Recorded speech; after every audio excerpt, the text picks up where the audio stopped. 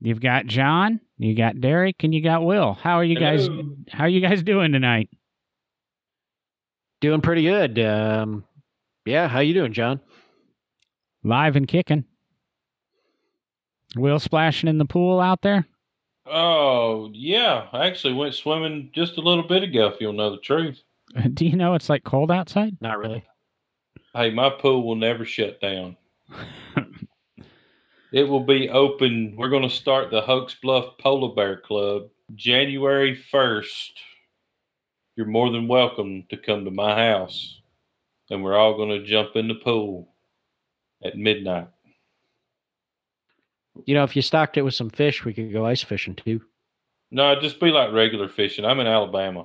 Oh yeah, You're you not- guys don't get yeah. ice down there. Yeah, Heck, I you're don't even not- get ice here in Kentucky. I was going to say, you're not in Michigan anymore. Yeah, no kidding.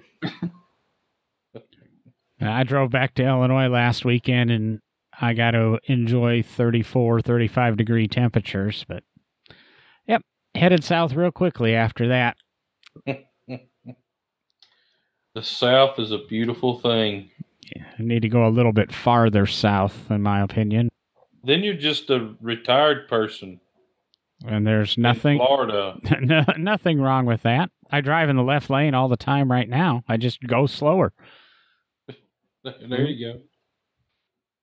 You know, I'm far enough south because I have found more snakes in my yard and places that I'm good. I don't need any more snakes than I have right now. This is as far south as I'm going.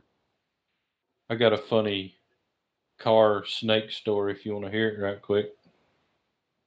Go for it. I hear you're the humorous one, and Derek and I are the very academic ones on this show. Oh, well, I don't know how funny it is if you don't like snakes. All right, so I've been storing a buddy of mine's car in my garage for a couple of years. Anyway, I thank you for doing that for me. yeah, bring it on. You may not want me to store it after you hear this story. We have a lot. No, we don't have a lot, but we've got several black snakes, rat snakes, chicken snakes, whatever you want to call them, on our farm, and we leave them alone because, they help with rats and insects and stuff like that. We never kill them. We always, if they're out in the middle of the field or something, we let them keep on going, or if they're up in the barn when we're looking for car parts, we just kind of walk around them. So anyway, there's one that lived underneath the porch of my house, and she was pretty good size. And anyway, my buddy Brian, he finally got his garage cleaned out, so he's coming to get his car. And so we loaded it up. He took it home, and he lives about an hour and a half, 2 hours away from me. He gets home and, gets the car unloaded, and about a week later, he sees a little baby snake crawling through his garage. He's like, what in the world? He killed the snake, and the next night, there's like 3 baby snakes. He just throws them out in the field. The next night, these 3 or 4 more baby snakes. So, after about a week of that, he's walking through the garage, and there's this 6-foot-long king snake that had curled up and had babies in his car, and they were all coming out like one by one. And he come out, and Mama Snake was curling through the garage. Woo! Yeah, he called me cussing. Oh, that's your security system. That's right. I told him, I'm like, surely you didn't kill Mama. And he goes, oh, yeah, I killed Mama. I'm like, no, king snakes are great snakes to have around your property. I was like the Facebook pictures. If if it's a diamond pupil, or if it was an oval pupil, or if it has this line. No, I tell you what, I'll check that when it's dead. Excuse me, Mr. Deadly Snake. Please come here so I can get close enough so that me and my bad eyesight can identify your eyeballs. No. I lifted the garage door the other day to meet about a 2-foot-long rat snake hanging out in the garage. So heck yeah. Did you let him be? Yeah, we tried to get him into a bucket to take him out into the field, but he he got away before we could get him out, and I'm sure he went somewhere else after we disturbed him. So, Oh yeah, they're a lot more scared of you than you are of them. I promise. I guarantee you they're not. Dude, catching a non-poisonous snake is pretty tough because I mean they're trying to get away from you as fast as possible. oh You yeah, know? he was a fast one. Yeah. Oh yeah. Oh yeah. I Yeah, should say tried- he or she because obviously I didn't check and I wasn't close enough to check and I don't care. Well, I'd leave them out there. They do good things. Well, we have to be careful because we have the chickens. So I got to kind of keep an eye on things and keep a balance so we don't have one of the rat snakes decide that it's mad at a chicken. And Well, they like chickens. There ain't no doubt. So they like the eggs and no, actually, they don't like chickens. That's the problem. They rats. like the rat snakes they tend to go over after mice and rats, obviously, rat snake, Yeah. but they don't like, and they'll eat eggs if there's no other food around. But at least from what I've read, I'm not a snake expert by any means. I usually go the other way. But from what I've read, being one of the academic ones on this show, the snakes actually, or the chickens actually scare the snakes because they're bigger than the snakes are. You know, they're Gotcha. stand taller, and Yep. they'll actually peck at the snakes. So being a type of constrictor, the rat snake's reaction is to coil up around the chicken, kill it, and then they don't eat it or anything. They just let it be dead. They just Gotcha. kill it to not have it harm them. Yeah. We try to keep things in check around the coop. Gotcha. Yeah, we never had any chickens come up missing from snakes, which we didn't have baby chickens either. We had, when they were outside, they were pretty well grown, you know. So, welcome to this episode of No Driving Gloves, where we discuss chickens and snakes. Well, we're going to discuss the snakeskin driving gloves that are coming out There we go. Ooh, yeah. Just in time for the holidays. with rat snake skin. Well, it's for your rat rods, you know. Rat rods. I think God. rat rods are probably the exact opposite of what we wanted to talk a little bit about tonight. You see these things all the time at auctions, and we go, "Ooh, cool! I'd love to have that. It's a brand new car." And I just recently heard like I say, I listen to a lot of podcasts, and a guy just paid six figures for like a 79 or a 77 Smokey and the Bandit Trans Am prior to Burt Reynolds passing, keep in mind. Had like 500, 600 miles on it. And he was going to use it as a driver, but he got a brand new Trans Am. And you see Corvettes all the time, low miles. And this car has, I'm trying to think. I saw something really stupid today it's 1,700 mile Dodge Caravan it was. What do you guys think about buying 20 and 30-year-old cars that have never been driven? I mean, they're showroom new, quote. I mean, I'm even guilty of it. I mean, my 62 Chrysler's got 17,000 miles on it, and the Viper in my dad's garage is 2,700 miles, something like that. So it's never been driven, and it's just went through a multi-$1,000 service to make it roadworthy again. And I'm sure a few more things will creep up as it starts getting used next summer. What do you guys think of? Is that a screaming deal that when you all of a sudden see, your 74 Pontiac GTO that has 5,600 miles on it with window sticker, etc., Derek? Or Which approach do I need to take on this? Do I take the professional curatorial approach and conservator approach, or do I take the collector hobby approach on it?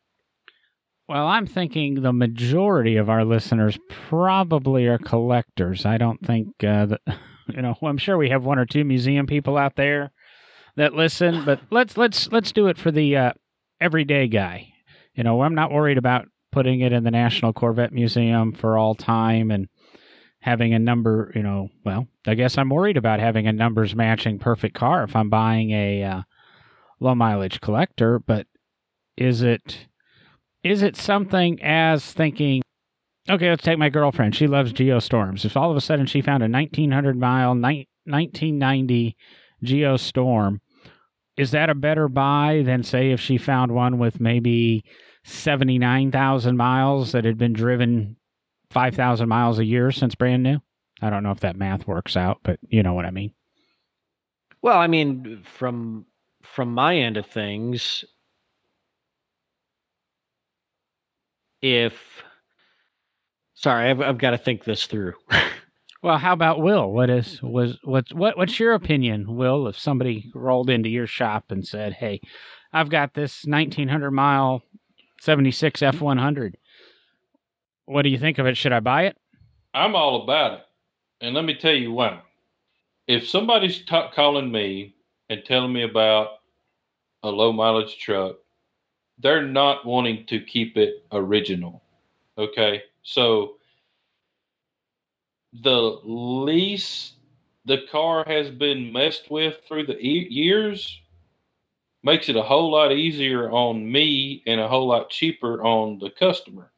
I'm not having to repair rust. I'm not having to mess with bolts that are a pain in the butt to get out. Perfect example, we have a 66 Cadillac that has just rolled into the shop for a full build. We really started taking it apart this week. It's not an ultra low mileage car, but it's a pretty low mileage car. We're taking it completely apart. We have not had to put penetrating oil on anything. Everything's come apart really nice. There's going to be no rust repair. I would be excited about it. Yes, I understand there's some low mileage cars that you're not going to change, you're not going to cut up. But a 76 Ford truck with 1,200 miles on it, what else are you going to do with it? Right now, the cool thing is to leave the paint alone, put it on the ground, put some nice wheels and tires on it, good suspension, fuel injected motor, cruise control, air conditioned, and drive it as a daily driver. So, to me, I embrace the low mileage cars for what we do. Now, if somebody came to me with, let's say a 67 big block Corvette with 2,500 miles on it and wanted to make a hot rod out of it, I would slap them in the face and be like, look, let's just go find you one that don't have that many miles on it and make a hot rod out of it. That needs a little bit of work. I mean, I'm not stupid when it comes to that, but if it's just an average car that, there's really nothing special about it, it's just a neat old car with low miles on it, heck yeah, bring it to us and we'll make it so you can drive it every day and have a good, comfortable car that's not going to cost as much as one that's rusty and, all the wiring's jacked up and stuff like that. So that's my take on it. Thinking it through a little bit, and I think this is the way a lot of our conversations end up, which is, as Will just said, it always seems to be a case-by-case basis. But coming at it from the collector side, the collector of cars, leaving the professional museum side out of this, I would have no qualms, no issue buying a low mileage car. Like Will said, a low mileage car, as Will, pointed out, it's probably not going to have been messed around with. We're not going to have corrosion issues, bolts that are jammed, things like that, because nobody's probably been in there and messed it up. I would get it running, go through it, much, John, like your family's, and enjoy it and experience really kind of what it was like to drive one of those cars when it was brand new, because it's essentially there. I mean, it hasn't been messed around with, so that it's pretty close to just like driving whatever year car it is, that 76 Ford pickup or that 68 Corvette. You get a very authentic and as close to possible experience with an all original car when it's that way. I guess my problem comes in when it comes to value of the car. Are the cars really worth all of this money that people are asking for them just because they have low miles on them? Because one of the big issues is when they have that low of miles on them, they haven't been driven a lot. John, as you've pointed out, you've got to spend even more money in getting them back running correctly and on the road going through them, because they just haven't been out running. They're not a running, driving car typically. They're not, maintained that way for some reason, because people want to keep them low mileage. You know what? I buy cars to drive. I'm averaging out the miles I've driven over the last few years. It's easily 30 to 40,000 miles on a vehicle in a year that I put on cars. If I was to buy one of these ultra low mileage cars, I'm not going to be the guy that looks at it and goes, "Oh, I don't want to drive it because I don't want to put more miles on it." I'm sorry, I'm going to put miles on it because it was built to be driven and experience and really get the feel of what that car is. Like I say, my issue is with the value side of it. I don't think ultra low mileage cars, just because they're ultra low mileage, are worth more money. There still has to be the rarity factor in them. I'm sorry, but a 1986 Chevette that has 2,000 miles on it, I'm not going to spend a ton of money on it. I'm going to give you what an 86 Chevette is worth for it. Just because it's got ultra low miles, I'm not going to give you more money for it. But if it's a completely unrestored 1929 Marmon with 3,000 miles on it, and it's been stored in a building all its life, okay, it's probably going to be worth a little more than other 1929 Marmons that have been restored out. There's some factors that play into it. See, and I can throw out to you on that value thing. I bid on a 1976 Chevette Woody probably, before I moved to Alabama. So we'll say 11, 12, 13 years ago, something like that, when I was in Virginia. At the time, Chevettes and Pacers and cars like that hadn't caught on. Not that they're exploding right now, but there seems to be a collector car market for them now. I got out of the bidding in the $4,000 or $5,000 range. The car ended up selling for $6,000, $7,000, and it was an extremely low miles. I want to say it was a 4,000, 5,000 mile Woody Chevette, one of 500. Believe it or not, it's just a vinyl graphic package, but it was a factory thing, and it would be a unique car. I think there's some value. People put on low mileage collectible cars because they think they're getting a brand new car. I think the experienced buyer, I think all three of us would be in that. I think a lot of our listeners will be in that. Okay, I bought a 1976 Chevette with 3,000 miles on it. It's brand new. I can get in it and drive it just like I went down to the Honda dealership and bought a Civic with 3,000 miles on it. There's not going to be any problems. It's a 3,000 mile car. Or you buy a 15,000 mile C10 square body Chevy, like an 84 or an 85. The motor's got 15,000 miles on it. The suspension's got 15,000 miles on it, but the rubber, the belts, the gaskets, the hoses have 35 years on them. I think so many people forget that when they're looking at these low mile cars, and I think the auction houses portray that incorrectly. Yeah, it's great to buy a low mileage car, but keep in mind, you're going to have issues. You're going to have problems with it, most likely. There's always exceptions to the rules. Not every car was stored in a perfect climate-controlled building. Sometimes these things were driven home, put in a garage, pushed off to the side. And we were talking before the show, or right at the beginning of the show, about snow and ice and Michigan and Kentucky and Alabama and the differences in temperature. Yeah, sure, the car might have 10,000 miles on it, be 30 years old, but it's from Michigan. It still went through heat and temperature cycles over the years. It may have never seen salt, it may have never seen rain. It sure enough at some point was exposed to 10 degrees and then exposed to, a garage that's probably 80 or 90 degrees. And who knows how the coolant was kept up? Does it have a cracked block? Does it have, any expansion from, systems? Was the oil changed? Was it driven 3,000 miles and it sat with, a half a cup of water in the oil pan just due to the natural givings?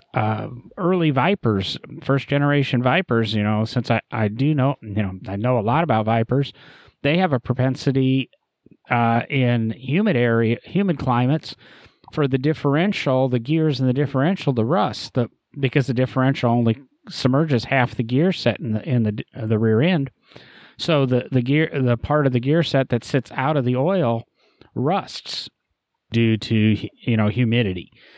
It's little things like that I think people don't realize when it comes to these low mileage collector cars. Yeah, they're great to own, but they can be a nightmare to service and get back on the road just so that you can say, hey, I've got a 8,000 mile car, or I've got a 12,000 mile car. You say, I would rather have something that was driven 5,000 miles a year or even 1,000 miles a year rather than something that's been stored 30 years and has very few miles on it.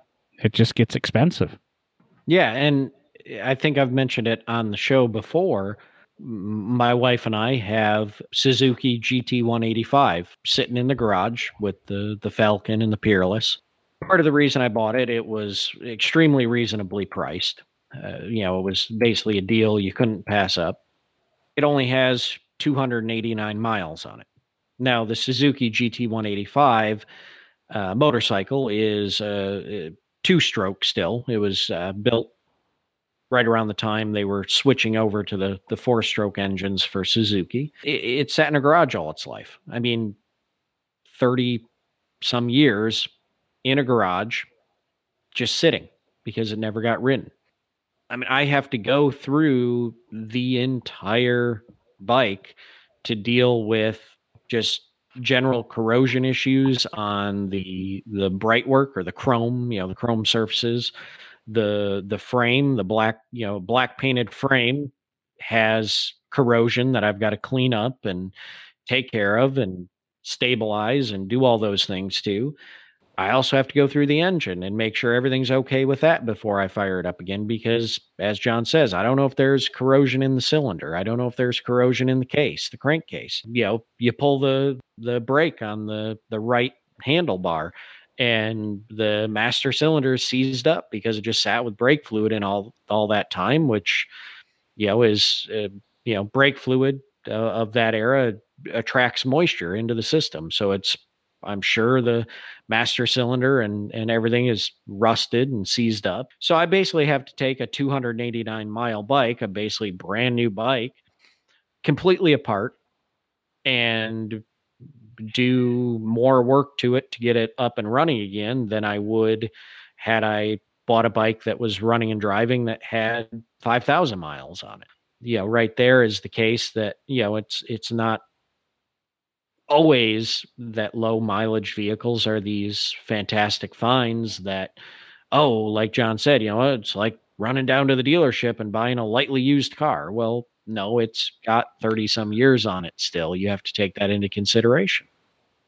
And Will, as somebody who's working on something like that at present, and I'm sure in the past, are Derek and I unique in this, or have you found some of those Warren situation things that the owner thinks that, hey, it's a 66 Cadillac, it's got low mileage on it, maybe we don't have to do too much to the motor, or, I'm sure there's probably putting some, North Star V8 or late model GM thing in there, but do you see this damage that, of course, you're just throwing the parts away or reselling them on eBay to a collector?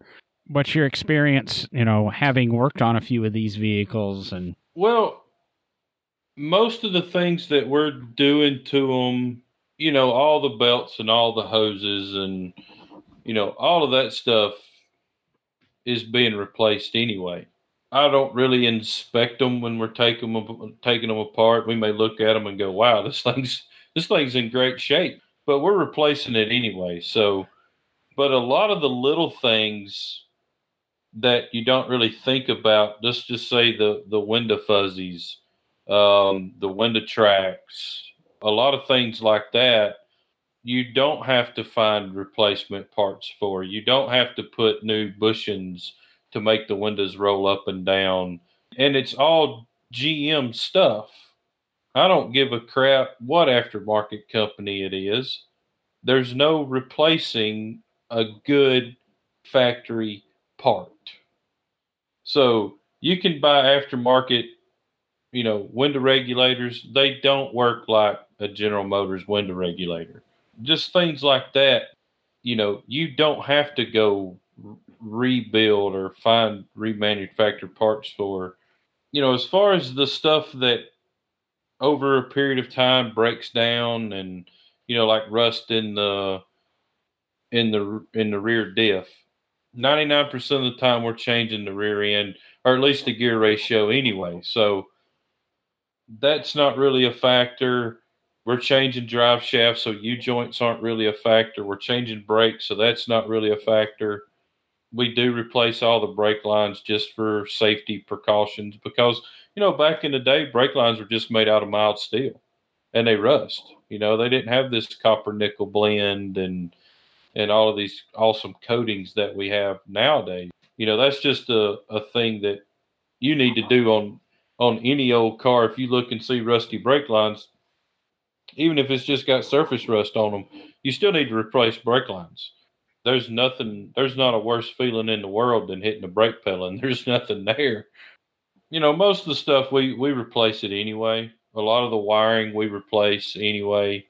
We're updating, putting the better radios and lighting and stuff like that in them. Even if we're not messing up stock integrity of the car, we'll put an extra light under the dash or something like that. So, we're adding a bunch of wiring anyway. So most of the time we just rewire them. It really don't affect us too much. It affects us more in a positive way than it does a negative way. Yeah, and I think that's kind of where I mentioned earlier. That's where I wind up taking issue with just the idea that these cars are more valuable because they've got low mileage on them. It's just, in some ways, I guess it all depends on how they were taken care of over time. Can you get in it and drive it and have no problems? Then maybe it's worth some more money than another one that's got 30,000 miles and has been repainted twice and had some work done here and there might be a wrong fastener or something like that. But I think flipping the coin, at least for my life, and looking at the historical value of the vehicle and what we can learn from ultra low mileage vehicles, there's a lot of value there on the museum side, on the educational side, even on the restoration side of the car hobby.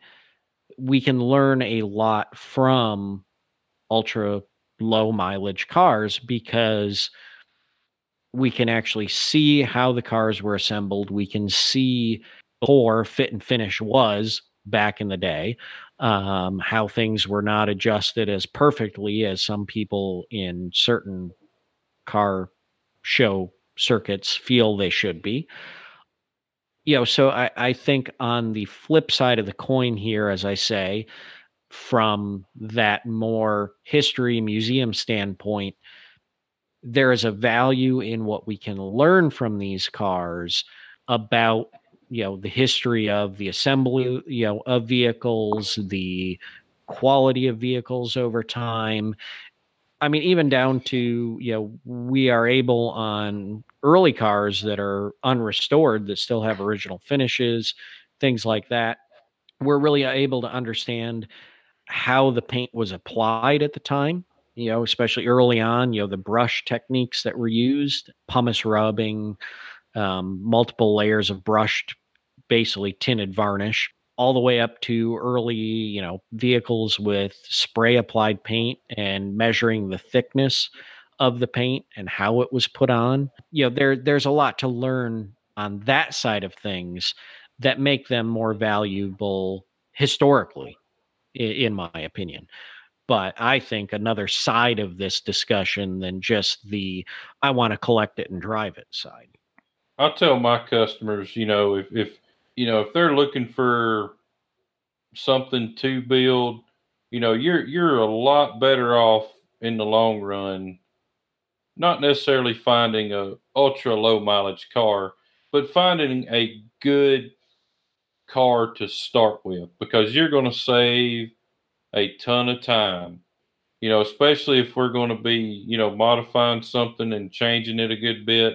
Because the first thing we have to do is get the structural integrity back in the car before we can start really changing anything, making sure stuff's going to line up and fit and get all of the kind of a crap repaired before we start making changes. If you're looking to build a hot rod, whether you're going to cut it into a million pieces or not, you're still better off starting with a good car.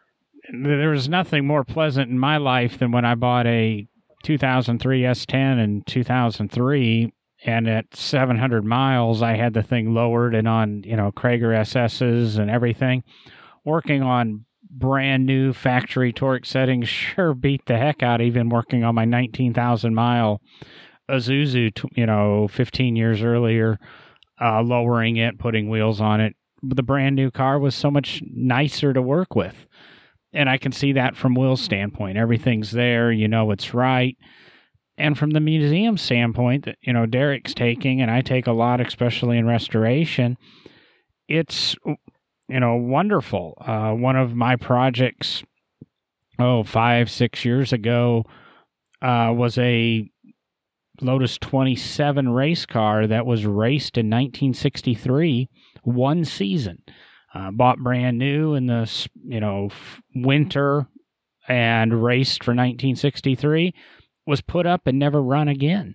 So when I got to the car in 13 or 14, 50 years after it was built, it was presented to me, and let's keep the thing original, the way it was at the end of the race. Now, granted, a museum standpoint, the museum is a little bit different. We're wanting to present history, and we wanted to present that snapshot in time, end of racing season 1963, and we carefully disassembled the car, or I carefully disassembled the car, and there was some rust in that had occurred in 50 years, and removed that, and was able to seal the chrome. We didn't replate anything, we didn't repaint anything, we just made it mechanically viable to use again.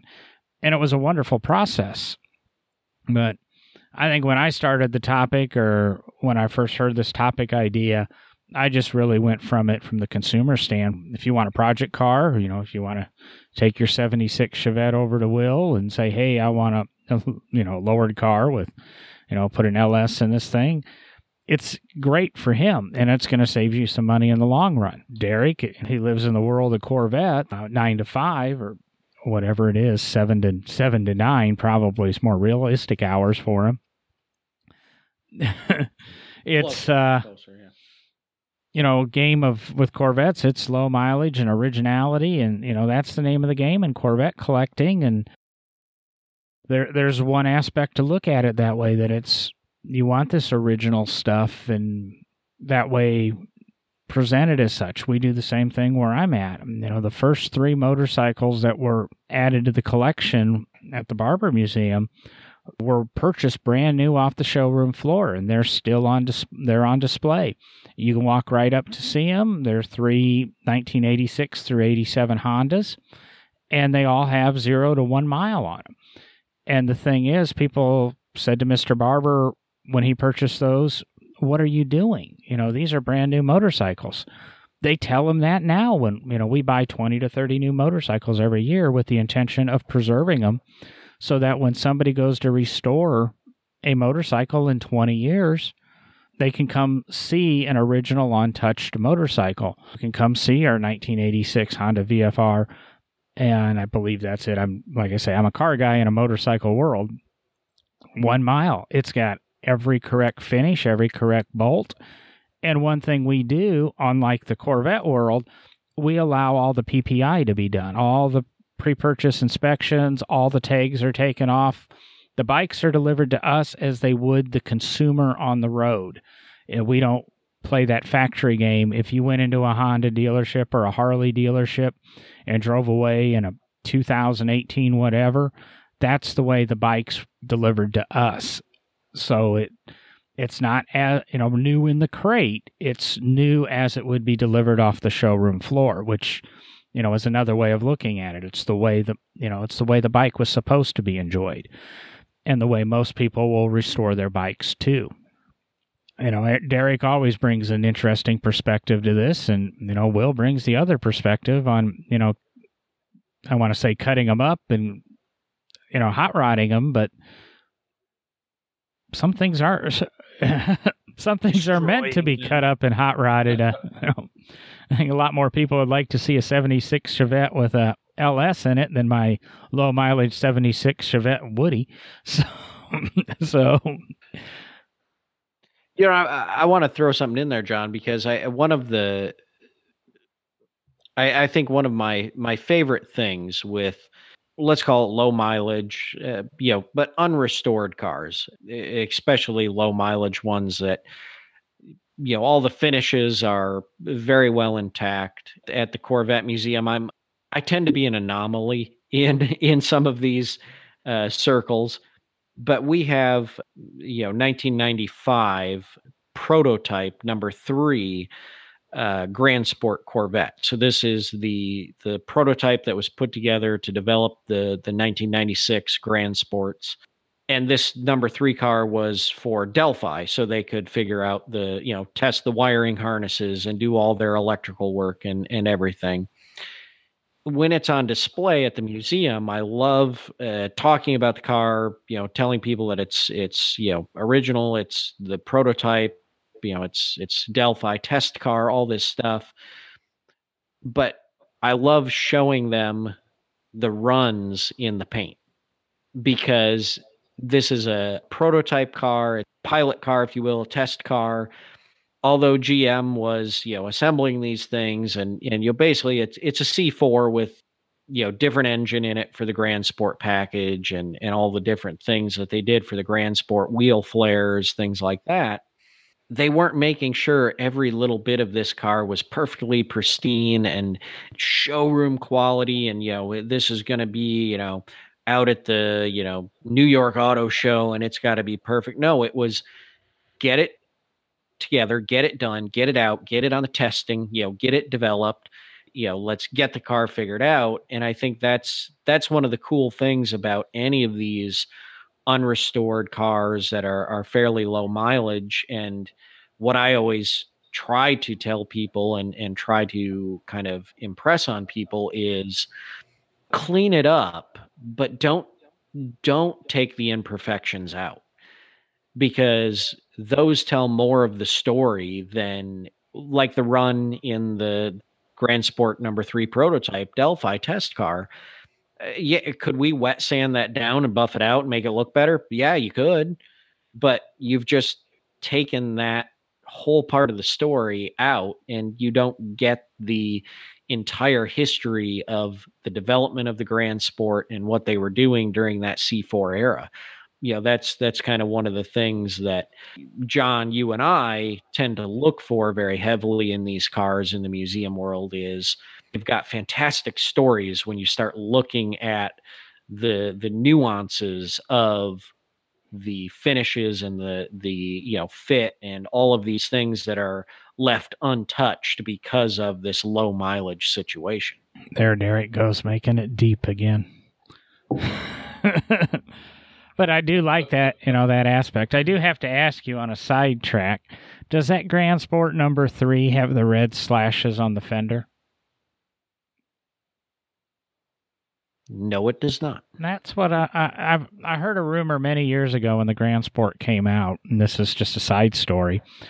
From where I'm from in Peoria, Illinois, there's a Chevy dealer, Gary Uftring, and supposedly they presented the cars to a lot of the dealers. And Uftring said, if you're going to build a Grand Sport, you've got to put those slashes on the fender. And supposedly that comment was taken, and that the production Grand Sports have the red slashes on the fender, and supposedly they're there. The story I was told is because Gary Uftring brought that up in the dealer presentation meeting. So be interesting trivia to find out exactly when they came, if they were on any of the prototypes. Now it's the Dodge logo. How funny is that, right? I'm lost. Where'd the Dodge logo come in? The two slashes. Oh, yeah. The two, essentially what people would call the sergeant stripes or the hash marks. Yeah. It's now more associated with Dodge than it is with the Corvette Grand Sport. Yeah. Mm-hmm. Yep, but originally, if you go back to the Grand Sports of the 60s, they wore those stripes. So, yep. It's crazy that General Motors didn't trademark that stripe, you know?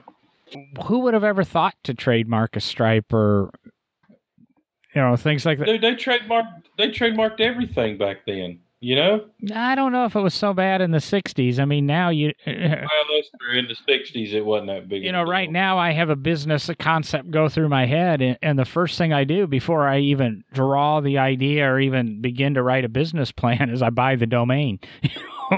Yeah. And I don't search for the domain until I'm ready to buy the domain, because the moment you search, some guy like me is going to come along and buy it when they.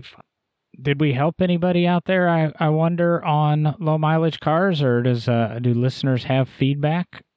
I'd like to get a little bit more two-way communication going with you guys out there that listen to our shows every week. I know you're out there because I see the download numbers, and to be honest, I'm thrilled. Look us up on Instagram or Facebook, No Driving Gloves. Web, NoDrivingGloves.com has all of our episodes. I hope everybody's okay with me. We had the Andy Pilgrim episode a couple of weeks ago, and I thought it was a fabulous episode. But in the center of that episode, Andy really promotes, I don't want to say a charity, but a thing that is very close to him is the Traffic Safety Education Foundation. And I think it was a segment of the show that reaches out to more than the collector car people. We've covered in many episodes how teen driver safety and that is important to us, and it's a passion of Andy's. No, it was a great interview, Derek, and I publicized it as probably one of our best episodes. Some of the stuff you had Andy speak of, I honestly was flabbergasted. The topics were touched and covered so well. Not saying you're a horrible interviewer. I was just amazed to hear, I'll be honest, discussing Dale Earnhardt's not last days, literally last minutes. So that I thought that was a fabulous episode, and like I say, he discusses mid-engines and he discusses Corvettes. He doesn't necessarily discuss mid-engine Corvettes, but the press seems to be pretty on track on that one. Maybe. Oddly, I haven't heard from or seen Andy Pilgrim since that episode. He met. Did you see any black Suburbans? I've seen a few circling the museum. No. Well, this was the last episode Derek was with us. So, no. But no, that was a fabulous episode, and we've got a couple more lined up. I can't drop any names, but I've got a couple race car drivers lined up. Will's got a couple celebrities. We finally have these recording issues resolved. We're able to put 5 or 6 people on the show at the same time now. I want to thank everybody for our support and sticking with us the last couple of months due to the recording issues. And I'm going to go to bed now, guys. So happy generic time of the day. And I'll see you later. Have a good one. Yeah. I wish I was going to bed. I still got work to do. You're getting ready for SEMA in 2-3 weeks, right? Yeah, I'm getting ready for SEMA, and I've got to write a press release here when I get off. So. Yeah. Well, remember to send that press release to us too, and we'll stick it on the Facebook. Yeah, you want me to spoil the press release? Heck yeah! Actually, it might be released before this is released. So, Big Oak Garage has teamed up with Scotty D TV and we are about to start building him a new road vehicle. So it will be a 2005 Yukon Denali all-wheel drive 6-liter that will be wind up pushing 550, maybe 600 horsepower. New suspension, wheels, tires, a crazy wrap, updated brakes, stuff like that. So anyway, that's what the press release is about. And so Scotty's retiring the old Mustang? Yep. He's gonna pull the wrap off the Mustang and have a normal car to drive around town and just be Scott Dupree, So Well, let's get Scotty on when you guys all get back from SEMA and get rested, and we'll have him chat about what he's looking forward to doing in 2019. So yeah, that'd be good. It'd be a good interview too to kind of see how he got started. He's just a guy in Knoxville, Tennessee that grabbed a camera and started running around parking lots and chasing cars. And look what it's turned into. He's had a couple of videos go over, I want to say 100,000 for sure, but a couple of videos over 1 million views now, or? Oh yeah. So. Oh yeah. He's probably got, well, I don't know. I know he's got one that's over 10 million, I think. Yeah. 155,000 YouTube subscribers, 17,000 followers on Facebook that is growing rapidly. I don't think it's quite hit 100,000 yet, but he's about to pass 100,000 views on one video that he's put on Facebook only. He's kind of transitioning where he's putting videos on YouTube and just on Facebook, not just sharing from YouTube to Facebook. And fortunately enough, that vehicle is one that we built. It's the 42 Chevy truck that we just finished. Yeah, I've seen that video. Well, like I said, let's get him on the show. That probably for the listeners that want to aspire to a YouTube channel or something, that could be an interesting conversation for them. Big time. So there we are, teasing an upcoming probably November or December episode, but we'll get that put together. Scotty's around Will all the time, so we'll see how that goes. Derek, you have any parting words? Or well, if the three of us were better looking, we'd probably do a YouTube channel too, but I don't think anybody wants to see us. Now we have the face for podcasting, so definitely. But with that, I'm closing the show, and we'll talk to you everybody in a week. Adios. See ya.